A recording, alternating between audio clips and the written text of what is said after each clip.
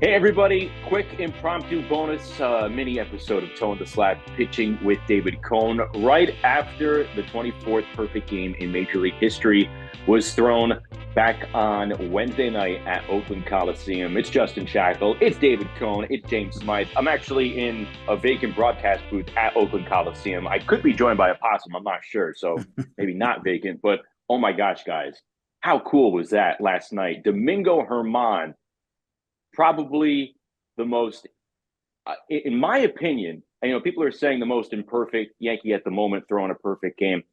I got to tell you, I thought if any starting pitcher on this Yankee staff had the ability or the capability to throw a perfect game in today's day and age, it was probably Domingo German. And we can get to those reasons, but first and foremost, David, you got another perfect game achiever into the club with you and Boomer and Don Larson. What were your emotions going through that, man?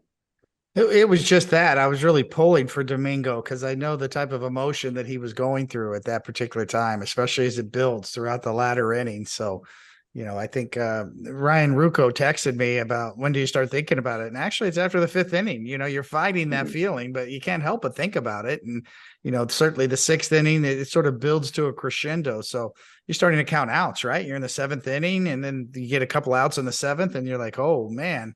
6 outs away, 5 outs away, 4 outs away. I mean, that sort of drama just builds and, but, right back at you, Shaq, calling that game. Wow. What a gift, right? I mean, just falls right Wild. into your lap. What was that? What was the emotion like in the booth and then in the ballpark last night? I mean, fifth or sixth inning is when I thought it was the right time to inform the audience what was going on. I mean, radio is a little bit different than TV. I think you have to be more informative. You don't have a TV screen to tell half the picture, so I really do believe that's important. And I'm not of the belief that the broadcaster has the power to jinx a no hitter or a perfect game. So I was Yeah. mentioning it from the fifth or sixth inning on, and I've never been more nervous. This is a very cool weathered setting. It was just right around 55 degrees last night. I was sweating bullets. Ryan in the other booth, in the S booth, I know he was sweating bullets. And I got to tell you, I give a lot of credit to the crowd, the fans here in Oakland, or a lot of Yankee fans, but a lot of A's fans as well. They just appreciate what was happening. I think that illustrates. Let's not forget this. I think that illustrates how passionate fans here in the East Bay are just about baseball. So the 12,000 plus that were here, they brought it. You would never know that it was only 12,000 fans based on the call. But my mindset going into the ninth inning, and I know we've talked about it here on this podcast, there's only 23 for a reason. I did not think it was going to happen going into the ninth inning. I thought something would occur that would prevent perfection from happening, but it did happen. And my mindset leading up to the call was, hey, keep it simple. This is radio, and just deliver the message. So yeah, I hope I did justice. Hope I met the moment. Wild. Oh, I think so. I think so, pal. Congratulations. Yes, Thank you. absolutely. A moment Thank like you. this, it's big for the pitchers, the players on the field are nervous. The broadcaster, everything is heightened in a spot like this. Yeah, it really illustrates too, I think, and this can't be sort of overstated. The difference between a no-hitter and a perfect game is immense. It's night and day. The pressure you feel as a pitcher, every three-ball count you get, it's on the line. I was very close to throwing a few no-hitters before with the Mets, but you walk a guy, okay, the no-hitter's still there. I mean, you have margin for error in a no-hitter. In a perfect game, that's right, there's only 24. There is zero margin for error. So that increases the level of anxiety that you feel when you're on the mound. And it's truly, the numbers too are striking to me. It's hard for a pitcher to put himself in that position in today's game with pitch counts to be able to finish something like that. The 99 pitches, 9 innings pitched, 9 strikeouts, 99 pitches. I know I made a lot of the number of 88, the number of pitches I threw at my perfect game because Yogi Berra was number 8 and it was Yogi Berra day. So numerically, Shaq and James, I mean, I'm really struck by the symmetry of the numbers, how efficient he was to throw Yeah. 9 innings and 99 pitches in any game, much less a perfect game, is really remarkable. And that's why I say at the top, if there was one Yankee starter who had the potential to do this, to pitch a perfect game, it was Domingo German because he's been incredibly efficient. When you take a look at pitches per innings pitched, he's been near the top for most of this season around Major League Baseball. And he keeps it simple as well. And sometimes that's the best. You know, he has the curve and the changeup working really well last night. Fastball's there as well, but he doesn't throw a ton of pitches. So if he's on with his 2 or 3 main pitches there, something special could happen. And we've seen flashes of that dominance over the course of Domingo's career, just able to put it all together last night. I know I've referenced attending David Wells's perfect game when I was 11 years old in 1998. And when he fell behind Jonah Bride, I think he got to 3 balls. You know, he battled back to work the count full. But the memory of the fans at Old Yankee Stadium booing the calls on the pitches out of the strike zone, booing each pitch that did not hit the strike zone, that came back here at the Coliseum with 12,000 fans. And that just automatically brought me back to the tier reserve section at Old Yankee Stadium, upper deck behind home plate. And I just remembered the crowd booing with each pitch that David Wells didn't get called as a strike. So it brought back a lot of memories in the moment for me, which was wild. What do you think this means for Domingo German moving forward? Because again, going back to David Wells in '98, he took off after that perfect game. He was one of the best pitchers in baseball that season after May 17th. Yeah, it's similar. You know, I said this last night on the Yes Network. It really is twofold. Is it the immediate reaction to him? You know, the processing of what just happened is a big deal. It takes a while. Kyle Higashioka mentioned that last night. I'm still kind of processing what this means, what we just did, what happened here. Initially, you hope it's a confidence builder. You hope Domingo really feels good about himself now. It's sort of a validation. That's how David Wells felt when he did it. He was such a history buff. It made him, it really elevated him and his perception of himself, self-confidence, because it put him along lines of the greats in Yankee history. He made his mark in history. So that meant a lot.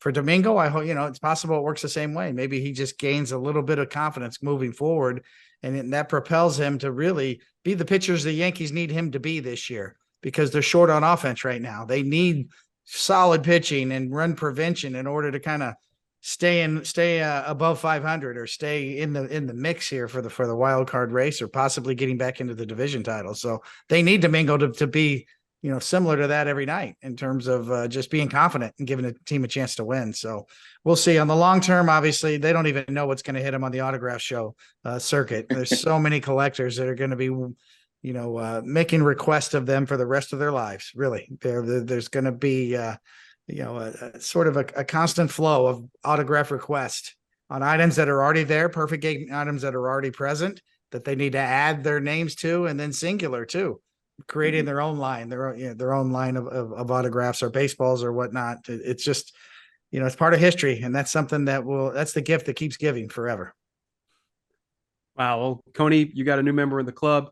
Shaq, you called the game. I was on the couch. I was off last night, but then when it hits the 6th inning, you kind of get everything gets heightened with a game like that. And so is you know, chipping in with some nuggets for you and for Ryan Ruocco and Jeff Nelson and stuff. So, but what strikes me with German's game is that the A's really didn't have a chance.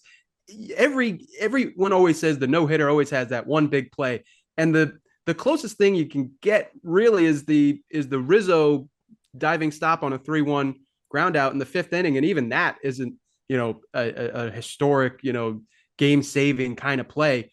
The average exit velocity on batted balls last night was only 84 miles an hour.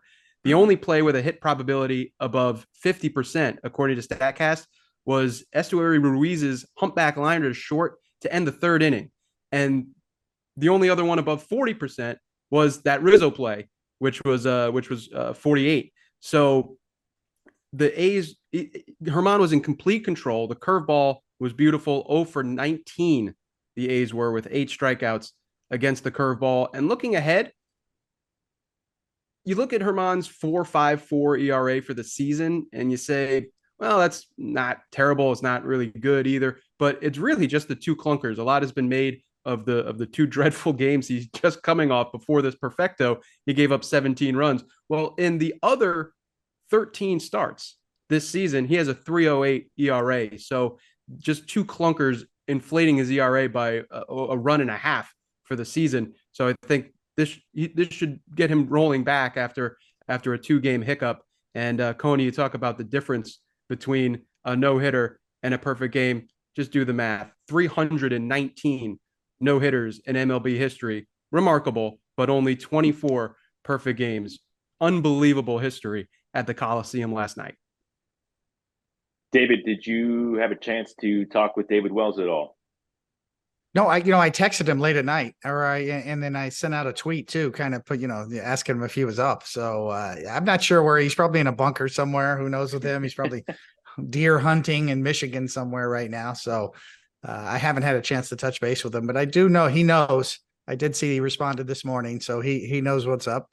And you can't help but pull for the guy. You can't help but feel, a kinsmanship with him at this point. And it's an eclectic group. It's everybody from a guy like Dallas Braden to a guy like Dennis Martinez, El Presidente, El Perfecto. I mean, there's so many. There's a very Tom Browning, the late Tom Browning, who just passed away, part of that group.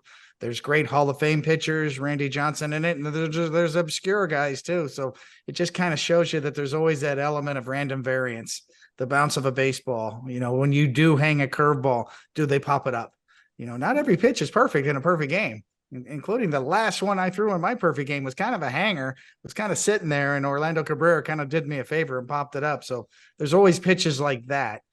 Domingo had a couple of breaking balls that stayed up that right-handed batters just missed and hit fly balls to left field. And so that's part of it too.